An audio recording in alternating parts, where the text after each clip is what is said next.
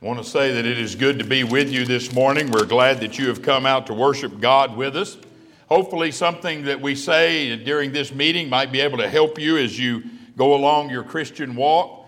I want to be available for anybody that wants to visit, or if you want to make some visits, I want to make myself available to go with you on that. If you want to study something, I'll be glad to do that. If you want me to get out of the way and let you do it, I'll be glad to do that too.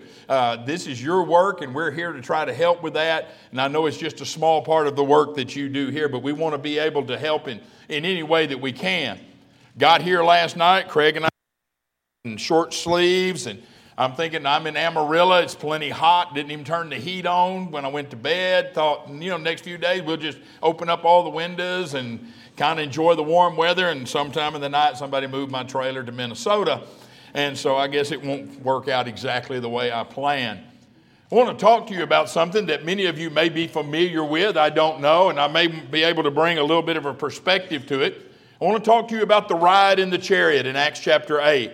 In Acts chapter 8, there is a gentleman that is riding in a chariot. He has gone to Jerusalem to worship God. And he is coming home, and Philip the evangelist is told by the Spirit to go and preach to this man. And there are some things about the ride in the chariot as they rode along that are important. I run into a gentleman in the Houston area years ago that gave me a revelation from God. And I want to share that with you this morning, what he told me about the ride in the chariot. And maybe we can talk a little bit about some of the things that the world believes about this subject.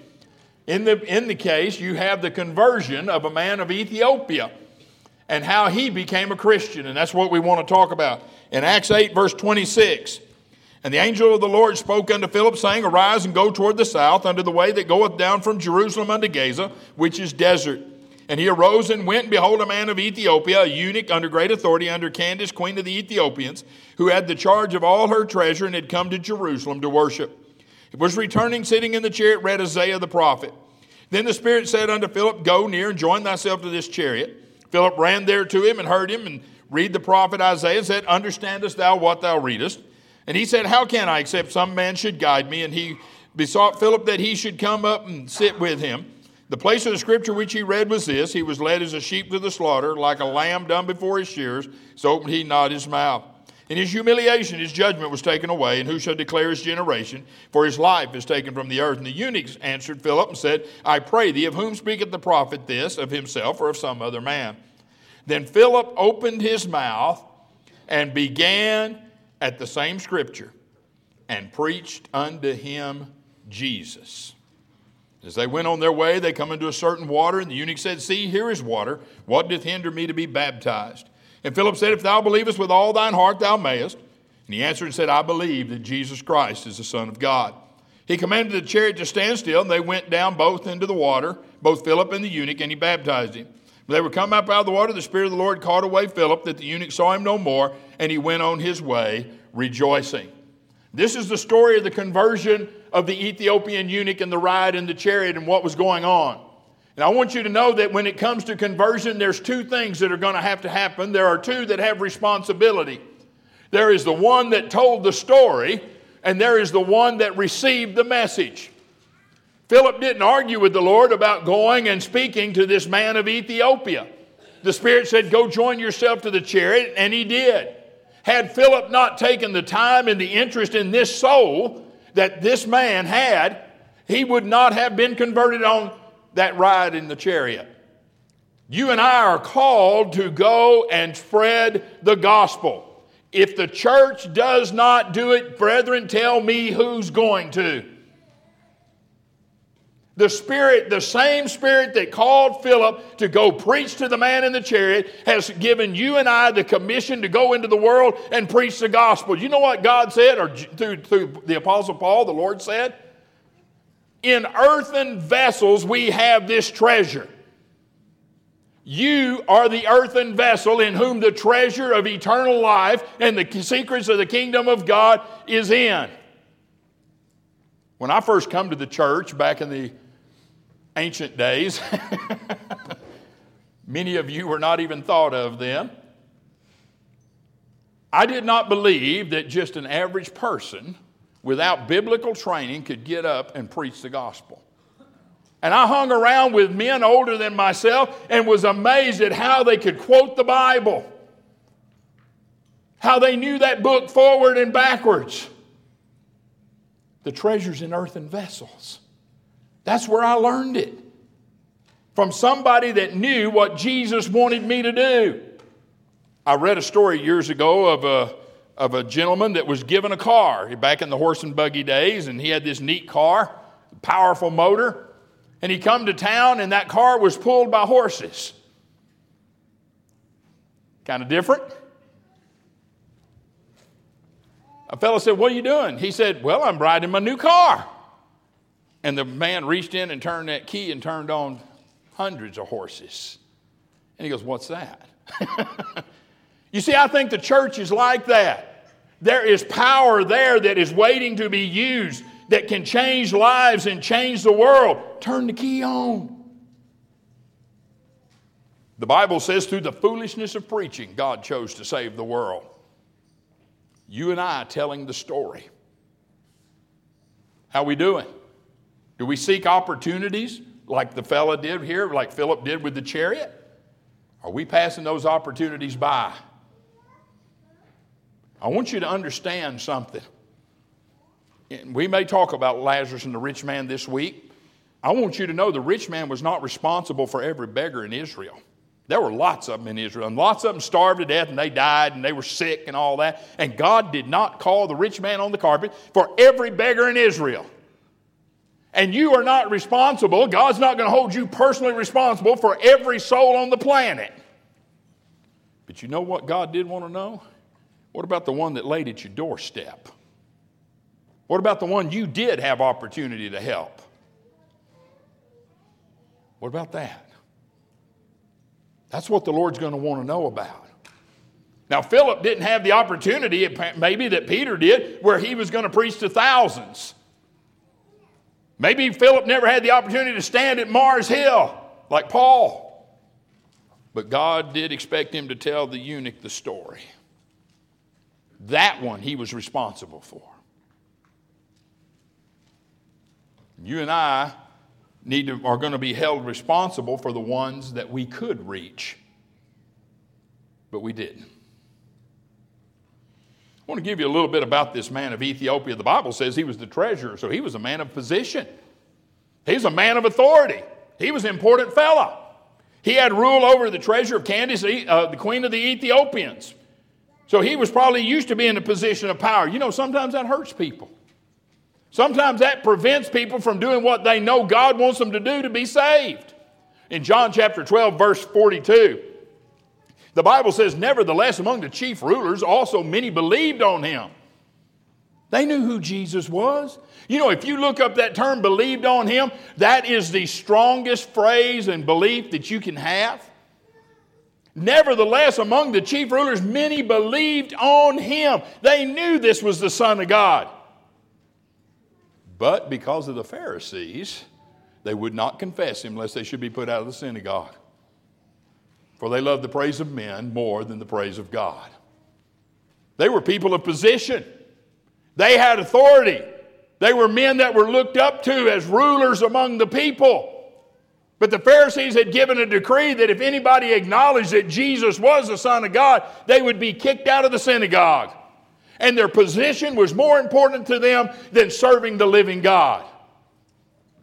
If my position in life is more important to me than serving the living God, enjoy this life because you're as close to heaven as you're ever going to get. Is position what holds us back? What somebody would think? Is that what holds us back? It's what held these people back. Now, I want you to know, in our country, I can go down the streets of Amarillo with one of them boards on that says, "I believe Jesus Christ, Son of God," and everybody go, "That's nice." There are some parts of the world, you utter that phrase and you won't be long for this world. In the Middle East, they're killing Christians, quote unquote, right and left. Because they utter the phrase, "I believe that Jesus Christ is the Son of God."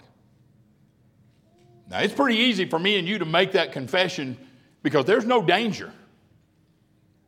What if there was danger of loss of position, loss of your job? maybe loss of life. This man was a man of position, and yet he was still interested in God. There's nothing wrong with having position and authority, as long as God still comes first. And this man wanted to know who this was. You know what? He was part of the old religion. How many times, and I know all of us, not just evangelists, but all of us have run into somebody that says, I was raised, whatever, and I will die, whatever. Congratulations to you. Good luck. You're going to need it. You got a closed heart and a closed mind like that, good luck to you. You've made your mind up. Sometimes we have to let go of the old to come to the new. In Acts chapter 17, verse 30, where Paul was preaching at Mars Hill, he said, at the time of this ignorance, God winked at. But now commandeth all men everywhere to repent. As long as you're holding on to those false gods, you're not going to heaven. That's what Paul's telling them. As long as you hold on to the old religion, you're not going. You're not going to be a part of Christ's faith and family. In Matthew chapter 15 and verse number 9, Jesus has a confrontation with the Pharisees again. He said, but in vain they do worship me, teaching for doctrines and commandments of men.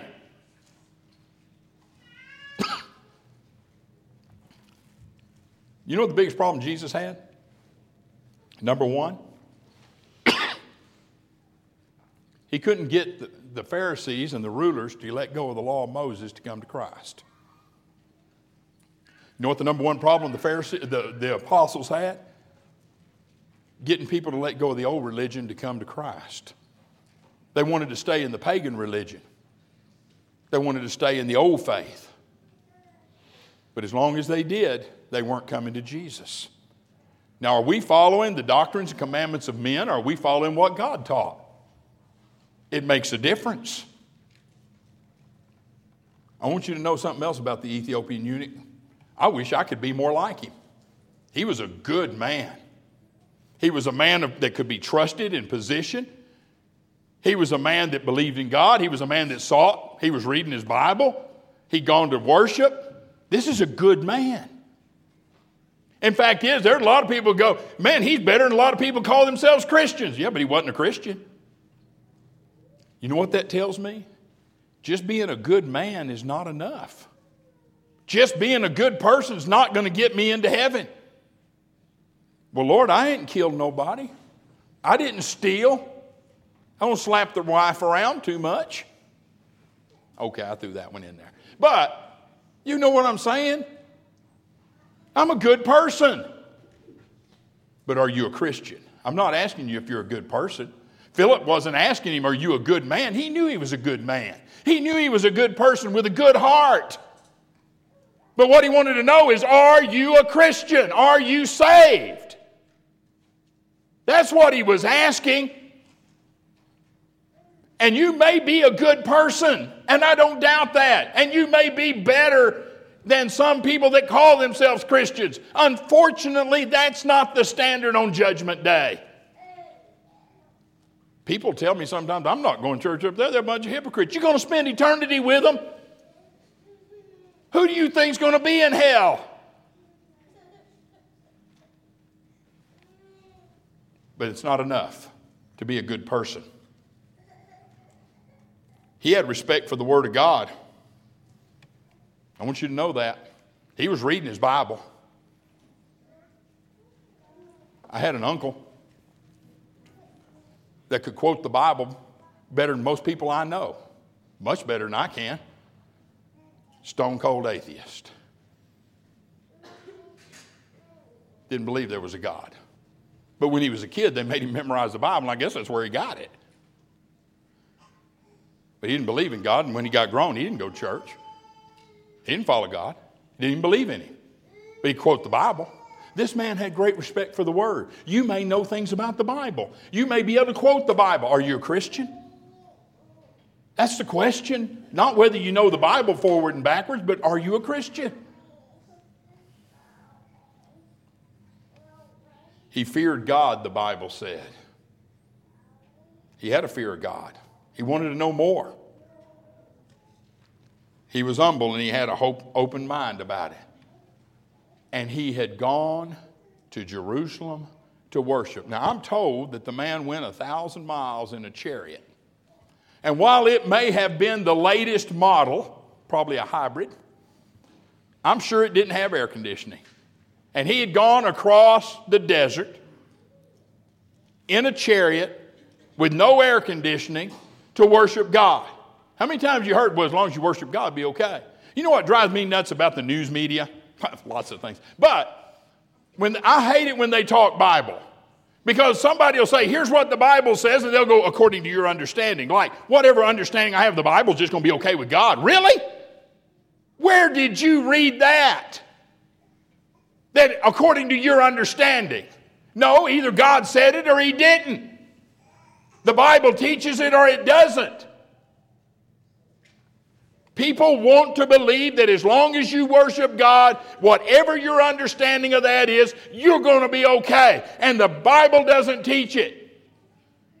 The Pharisees worshiped God regularly.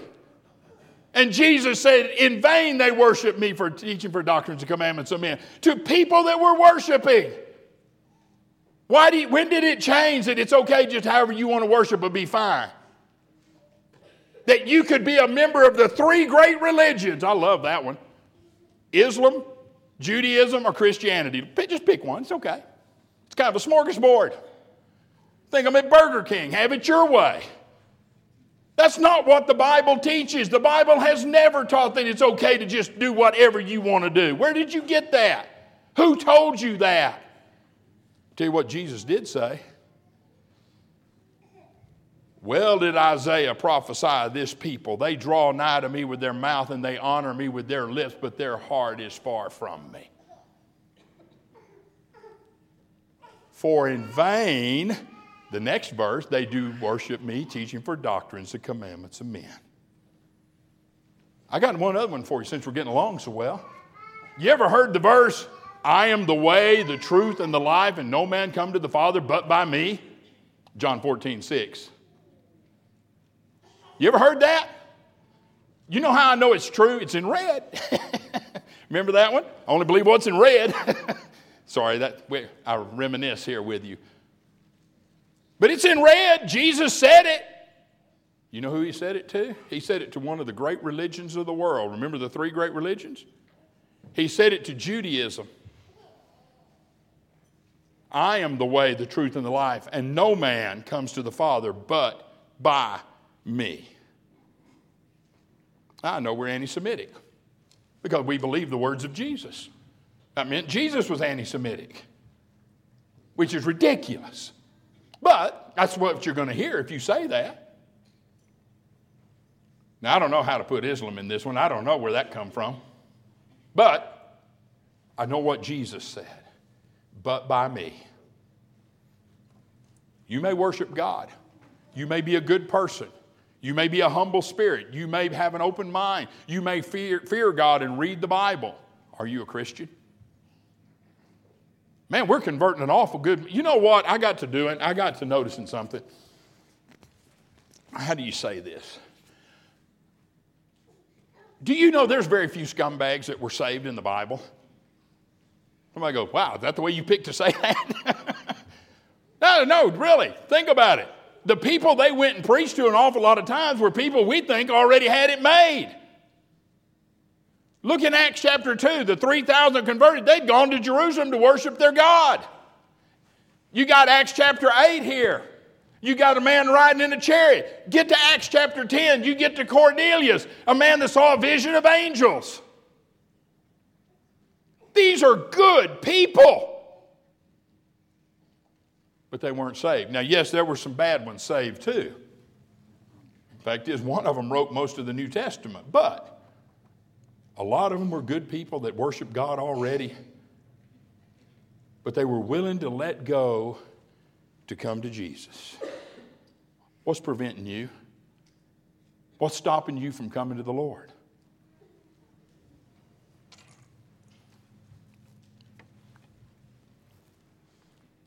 He began at the same scripture and opened his mouth and preached unto him Jesus. It's been a long time, many years ago. I was in the Houston area.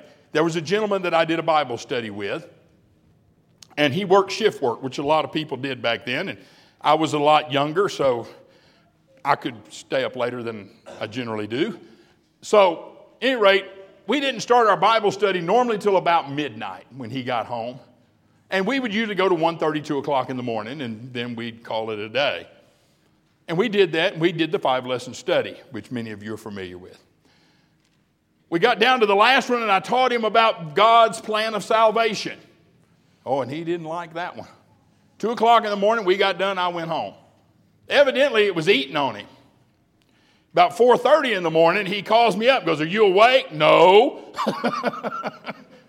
He said, "You got to get over here." I go, "Why? Is your house on fire?" He said, "No, I've had a revelation from God about you." Well, I'm always interested in what the Lord has to say. So I got up, got dressed, and went over there, and I sat down and had a cup of coffee, and I finally got my eyes open. I said, "Okay, give me the revelation." He said, "The Lord appeared to me and told me to tell you to preach Jesus and quit preaching baptism." You know, that sounds pretty good, doesn't it?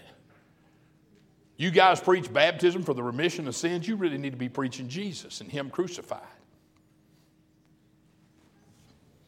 I turned to this passage here.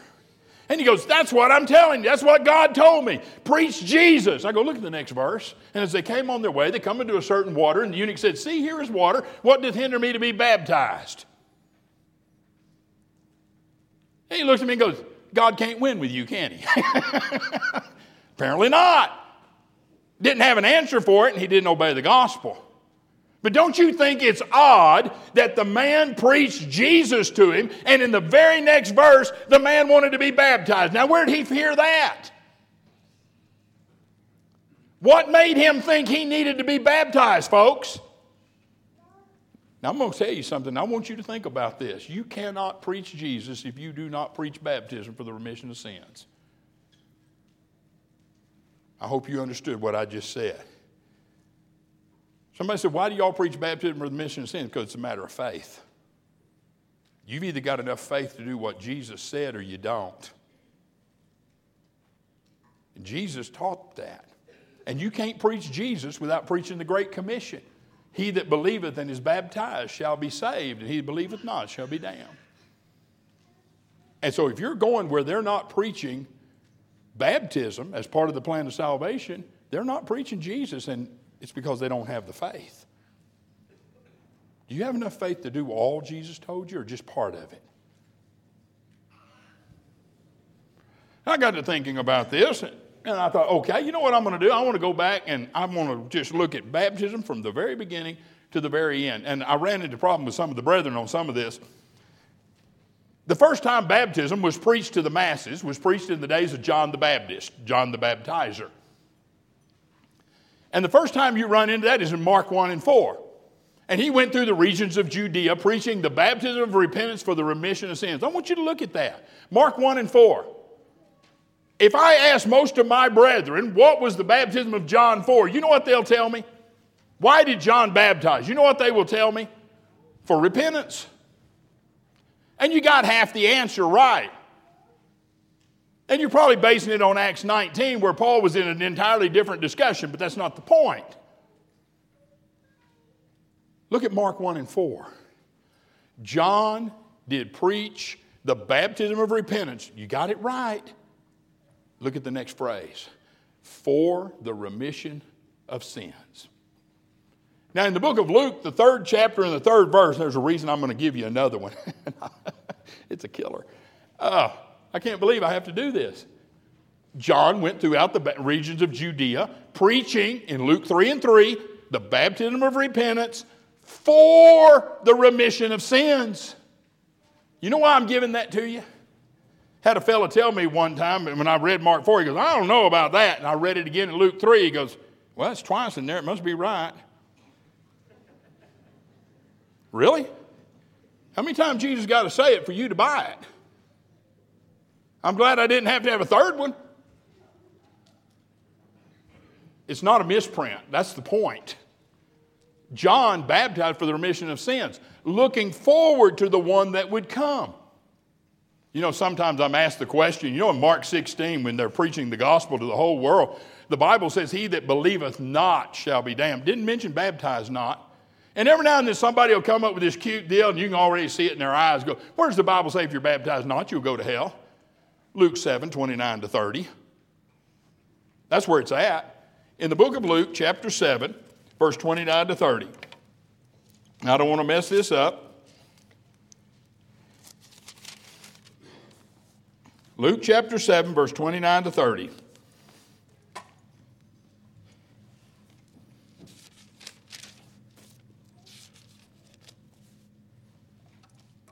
And all the people that heard him, and the publicans, you know, before I go any further, I feel sorry for those guys.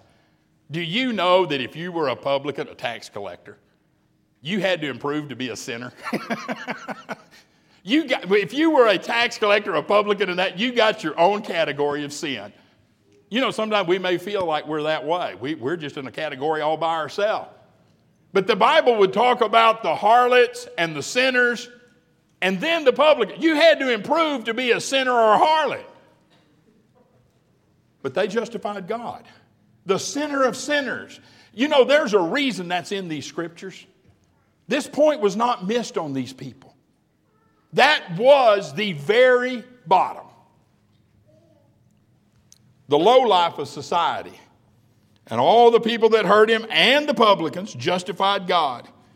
I wonder if he separated them from being people in that one. All the people that heard him and never mind. Anyway, justified God, being baptized in the baptism of John. Now look at verse 30. But the Pharisees and the lawyers rejected the counsel of God against themselves, being not baptized of him. What happened when they refused to be baptized? They rejected the counsel of God against themselves. You really think you can be saved rejecting God? Jesus said, he that rejecteth me and receiveth not my words hath one that judgeth him. The word that I have spoken, the same shall judge him in the last day. Now in the Great Commission, Mark 16, verse 15, which I think is very important to understand in verse 16, the Bible says, Jesus told them, go into all the world and preach the gospel. What's the gospel? Well, if you look at 1 Corinthians 15, the gospel is the death, burial, and resurrection of Jesus. Go into all the world and preach the death, burial, and resurrection of the Lord. He that believes what? The death, burial, and resurrection. And is what? Baptized shall be saved. He that does not believe in the death, burial, and resurrection shall be damned. Why baptism, folks? Do you ever wonder that? We preach baptism. Why? Why would the Lord pick baptism? Now, folks, I want you to understand something with me. We are not different from the rest of the Christian world on baptism in a way. And let me tell you what I mean by that. You can't go to any church in Christendom. And you know what I mean by Christendom. You pick your denomination. But you can't go to any church that doesn't baptize. Now, there are some that sprinkle. I understand that. There's some that immerse. I understand that. But all of them baptize. Every one of them, including us. If you're offended by a church preaching baptism, you're not going to go to Christendom because they all preach it in some form. Wonder why? I'll tell you why. The only thing that you do that brings you in contact with the death, the burial, and the resurrection of Jesus is baptism. You're buried with him in baptism, raised to walk in the newness of life according to Romans 6. It is the picture of the death, burial, and resurrection. What we're going to do this morning shows his death till he comes. That's what the communion shows. But the only thing that shows the death, the burial, and the resurrection is baptism. Now, all you got to do is take that Bible and figure out why were they baptized. Were they saved before or after? But you're not going to go to a church that doesn't preach baptism in some form. I'm sorry. Unless you go to something that's not a Christian. And not in Christendom. They all preach it. I say that Jesus said, he that believeth and is baptized shall be saved. John baptized for the remission of sins. In Acts 8, the Ethiopian eunuch said, see, here is water. What doth hinder me to be baptized? Now Philip said to him, If thou believest with all thine heart, thou mayest. And he answered and said, I believe that Jesus Christ is the Son of God. He made a confession of his faith. Years ago, I did a Bible study with a young man. He's about 16, 17 years old. And we got down to the end, and I said, would you like to go and be baptized and become a Christian? He goes, nope, don't believe I would. And I said, okie dokie, something went wrong here. I said, you don't believe in Jesus? He goes, oh, no, I believe in Jesus. I know Jesus is the Son of God. I believe that. And I'm going, you're doing something you don't want to repent of. I'm in Einstein. I can figure this stuff out, see. And he said, oh, no. He said, I know I need to make changes, and I've done some bad stuff, and I really do need to make some changes. You don't want to be baptized? He goes, oh, I know I got to be baptized to be saved, but I don't want to go do it. Folks, the only thing left is confessing your faith in Christ. So I read him the verse in Matthew chapter 10 that says, he that confesses me before men, he'll accept. He goes, what have I got to confess? He goes, you got to say that you believe that Jesus Christ is the Son of God. He goes, oh, yeah, I'll do that. I go, well, what's stopping you? He said, I thought you had to confess your sins, and my daddy going to be sitting there. I can't do that. Evidently, him and Dad were not on the same page. You know what I mean? And at 17, I can see how that can happen. But you see, God doesn't want you to confess your sins. He knows you're a sinner. He wants you to confess, I believe that Jesus Christ is the Son of God. The exact thing in John 12, they wouldn't confess because of the Pharisees. We believe that Jesus Christ is the Son of God. We're willing to change our ways. He repented from being an unbeliever to being a believer in Christ. Confessed his faith that Jesus was the Son of God, was buried with his Lord in baptism for the remission of sins, as Peter told him in Acts 2:38. Now I want you to notice something very critical to this, and I'm going to give you one last thought. The Bible says after they come up out of the water, both of them had to go down into the water, and that's why one of the reasons we immerse, but they both got wet. I love these TV shows, and I digress, I'm sorry, where they both go down into the water and everybody gets soaking wet and then the preacher climbs on a rock and sprinkles him. Really? Does that make any sense to anybody? They both went into the water. But I want you to notice the next verse, and this is the key. The Spirit of the Lord called away Philip, that the eunuch saw him no more, and the eunuch went on his way rejoicing. Why was he rejoicing, folks? Because he was a Christian. He was saved. His name was written in the book of life. He went on his way rejoicing. But he rejoiced after he obeyed the gospel, after he was baptized. I want to show you one last thing. In the book of Acts, the 19th chapter. You know, if you look at Ephesians chapter 2, the Bible will say, for by grace are you saved through faith. You believe that? Not of works, lest any man should boast, but it's a gift of God. Do we believe that? Well, yeah, I believe that. I believe you're saved by grace through faith. You know what? When we do Bible studies, and Craig's seen this many times, but we do these Bible studies, you get down to the end, and we've showed them everything. Every time we tell them something, we can show it in the Bible. And they read that verse to me. You're saved by grace through faith, Marlon. And I'll make this statement. If I can show you how the Ephesians were saved by grace through faith, you'd do that, wouldn't you? And they'll go, because they know something's up. He wouldn't say that if he didn't have something. The conversion of the Ephesians is in Acts chapter 19, starting in verse 1. And I want to share that with you. And it came to pass that while Apollos was at Corinth, Paul, having passed through the upper coast, came to the Ephesus, and finding certain disciples, he said to them, have you received the Holy Ghost since you believe? And they said to him, we have not so much heard whether there be any Holy Ghost. He answered and said unto them, unto what then were you baptized? And they said, unto John's baptism. Then said Paul, John verily baptized the baptism of repentance, saying unto the people, they should believe on him who should come after him, that is on Christ Jesus. When they heard this, they were baptized in the name of the Lord Jesus. You know, the funny thing about this, the real thing, in Ephesians 2 and 8, when they're showing me a verse that teaches you don't have to be baptized, the example of the people saved by grace through faith, baptized twice. Not just once. But we digress. Paul comes to the upper coast and he comes to Ephesus. And he says, have you received the Holy Ghost since you believed? We have not so much heard whether there be any Holy Ghost. Now, the next verse makes no sense. I'll just be honest with you. It absolutely makes no sense. Paul's got bells, whistles, and everything, alarms going off. Unto what then were you baptized? And he's not talking about Holy Spirit baptism, by the way, because that's in verse 6. Well, it's not really, but that's when they received the Holy Ghost. They knew he was talking about water baptism. Now, people, you have received the Holy Ghost since you believed. We don't even know whether there be any Holy Ghost. And he asked them about their baptism. If baptism is not part of the plan of salvation, that verse makes no sense. It would be illogical of anybody's thinking to ask them about their baptism if they don't have to do it. But there must have been something to this baptism thing. Now, why would Paul ask them about that? In Matthew 28, when Jesus gave the Great Commission in Matthew, he said, go and teach all nations, baptizing them in the name of, stay with me, the Father, Son, and Holy Ghost. They hadn't even heard about the Holy Ghost.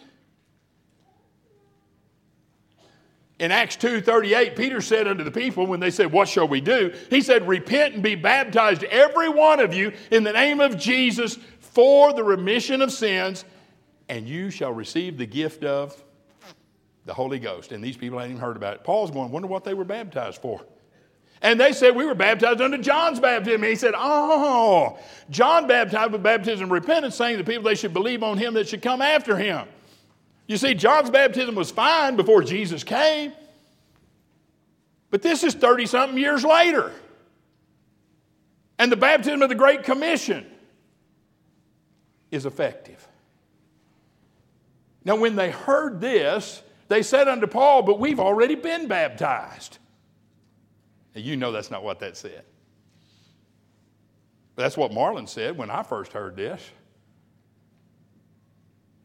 When I was about 2 years old, my parents went to a church where I was sprinkled as an infant. And then when I hit about 12, my dad had changed faiths, went to another church, and I decided I wanted to be a Christian, and I did. And they baptized me by immersion as an outward sign of what's already inwardly taken place, which is nowhere found in Scripture. You can't read that phrase in the Scripture.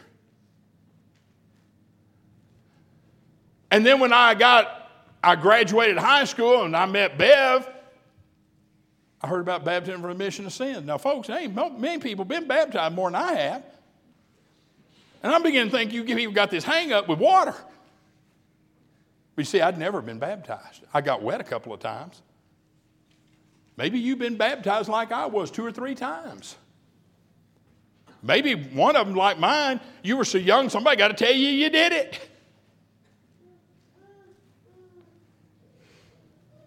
But if you haven't been baptized with the baptism of the Great Commission, like the Ethiopian eunuch and the ride in the chariot, you've never been baptized. You got wet. If you believe Jesus Christ is the Son of God, you will repent of your sins, confess his name, be buried with your Lord in baptism for the remission of your sins in order to be saved. If you're willing to do that, why don't you come as we stand and sing?